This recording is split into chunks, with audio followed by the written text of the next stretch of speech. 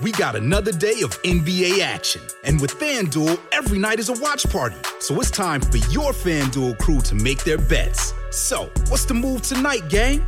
You know that new customers who bet $5 get $200 back in bonus bets if you win. Woohoo! We're heating up, fam. Bet all the stars with all your friends and make every moment more only on FanDuel. New customers bet $5, get $200 back in bonus bets if you win. Make every moment more with FanDuel. It goes down in the DM. It go down in the DM. 21 plus and present in Virginia. First online real money wager only. $10 first deposit required. Bonus issued is non-withdrawable bonus bets that expires 7 days after receipt. See full terms at FanDuel.com/sportsbook. Gambling problem? Call 1-800-GAMBLER. Prior to this shooting incident, officers also responded to a call with regards to stunt driving that had been occurring on Yonge Street shortly before 6 a.m. The vehicles and occupants of the vehicles involved in this stunt driving call were also in front of 7 Charles Street at the time of this shooting incident. And there is a possibility that this incident has occurred as a result of a road rage. That's Toronto Police in the last 15 minutes giving us an update on what possibly could be the motive of this double shooting that happened Yonge and Bloor just after 6 a.m. on this Monday morning. The man and woman said to be in stable but serious condition, both in their 20s, and as you hear, it could have been linked to some kind of road rage incident. And of course, this comes on the heels of the murder of 44-year-old Carolina Huebner-Macura. A mom to 2 young girls, celebrated her 9th anniversary just 1 week ago and was killed in crossfire of some kind of fight near a safe injection site in Leslieville, which is about a few steps away from where her daughter was going to daycare. Her family says that she was out going to get something to eat. But local residents also report that in the last 6 months, they've seen an increase of violence, theft, a lot of bad behavior, fighting over this safe supply turf. And so are we surprised this happened? We should be absolutely livid that this happened. But again, it seems to be becoming normalized. But are we at the point now where as just a regular old person, you can't walk anywhere without fear? Let me bring in Dave Perry, former homicide cop, watching all of this unfold. Good morning, sir. Good morning. Thoughts? Over the last 4 days, I guess. What are your thoughts? Horrified, not shocked, not surprised.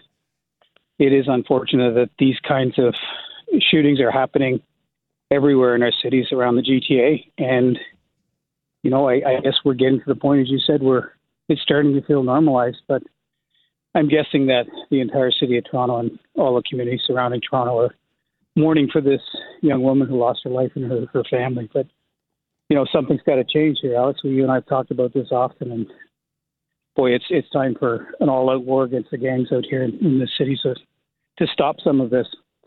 Yeah, I just don't know what the turning point is going to be. I thought maybe the 2 girls shot in the playground, that would be a turning point. You think Jane Kriba would be a turning point. You see all these points and you think, okay, now's the turning point. This can't stand, and maybe Caroline will be the turning point, and then we just don't do anything. I mean, we have heard not one word, Dave, from any politician or official, not one word about this. And so if you can't walk around Leslieville, which is gentrified, we know they've got a safe injection site that has become a real problem. And I don't know how much of this is a turf war, but we know that there are gangs going down and taking the safe supply off the street, and it's causing, violence around the area. But I mean, the one big thing, and I have been covering crime in this city since I was in my 20s, and I'm not in my 20s anymore. And when it came to violent gun crime, certainly you could count on Regent Park being one area, and then, Finch area, Jane and Finch became the other area. But that's not the reality in Toronto anymore. There is gun violence all over the city. And there is no time of day. There is no dangerous. It's not just on the weekends. It's all over the place. And that is, I think, in large part because of the policies where we don't card. And, you can criticize it and you can come up for reasons why it's not okay. But also, you've got to say, well, could we improve the program?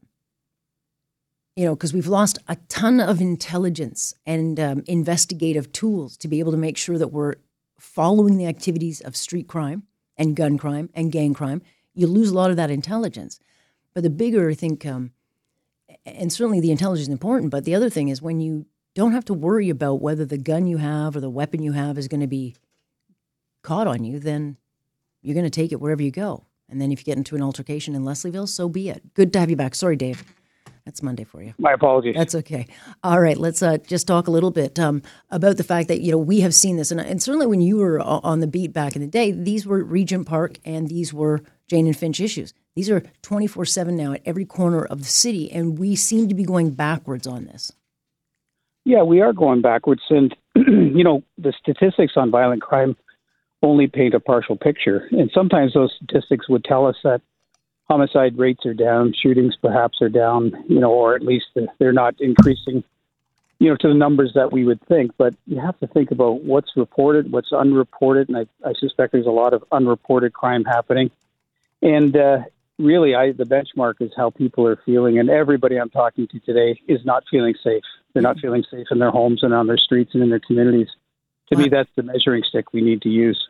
Yeah, we learned in the TTC stabbing, accused on bail.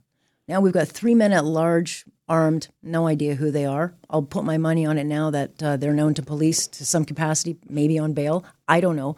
But I do think, when the new mayor-elect, Olivia Chow, she's not started the job officially, but when she comes out and says, she's looking into things like social workers, private guards, that kind of thing.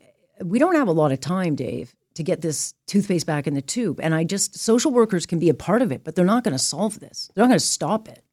No, and we should never put people who aren't police officers in that kind of danger where they're expected to go in and diffuse situations where people are so violent and so bent on using whatever means, as we saw in the subway attack, a knife-wielding man that not only, was involved in an altercation in such a public place, but, chased down the victim and continued his attack. And, you don't want to ever put a social worker in that problem. That's where the police need to be in. And, quite frankly, we need to stop as a police community.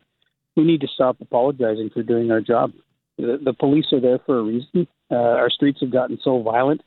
You can only expect that violent interactions between gang members and the police are going to become more common. Mm-hmm.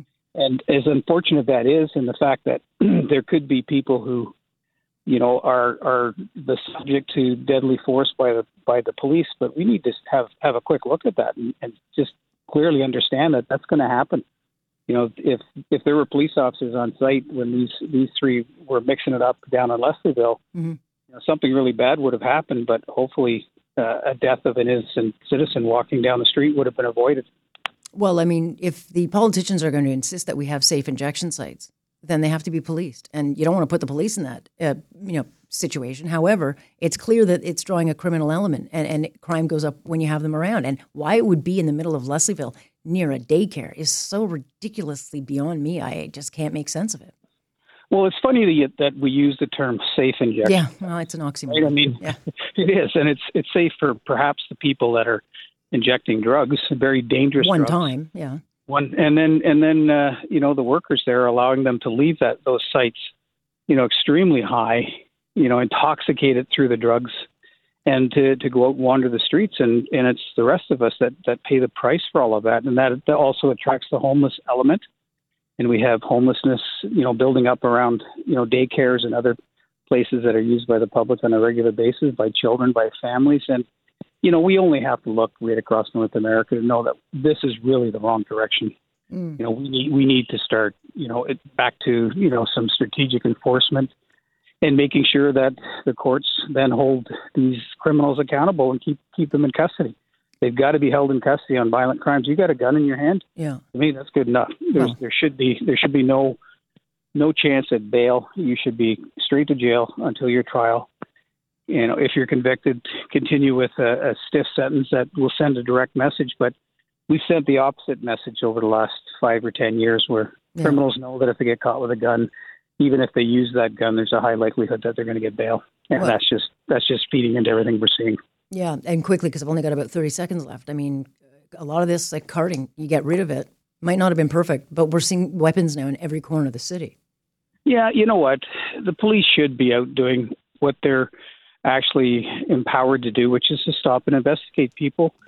And we need to stop apologizing for that kind of activity and, get beyond this sensitive culture that we've developed and just start knowing that the police are there to serve us all and to make our communities safer. And, the best way of doing that is if they see something suspicious, stop and investigate and not be the ones who are on the other end of, let's just say an oversight or an investigation because, God forbid, you stop somebody because you had a bad feeling about what they might be up to.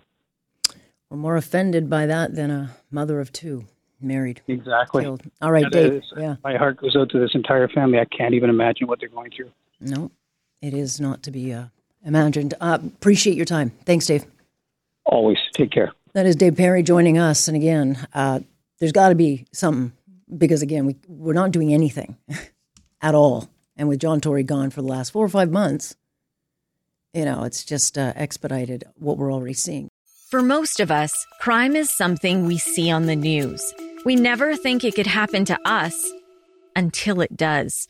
Loved ones are gone, and for the survivors, the scars will never heal.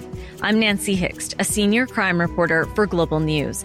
And on this season of Crime Beat, I'll take you inside some of the most serious crime stories I've covered. Season 6 of Crime Beat is available now on Spotify, Apple Podcasts, Amazon Music, and all podcast platforms.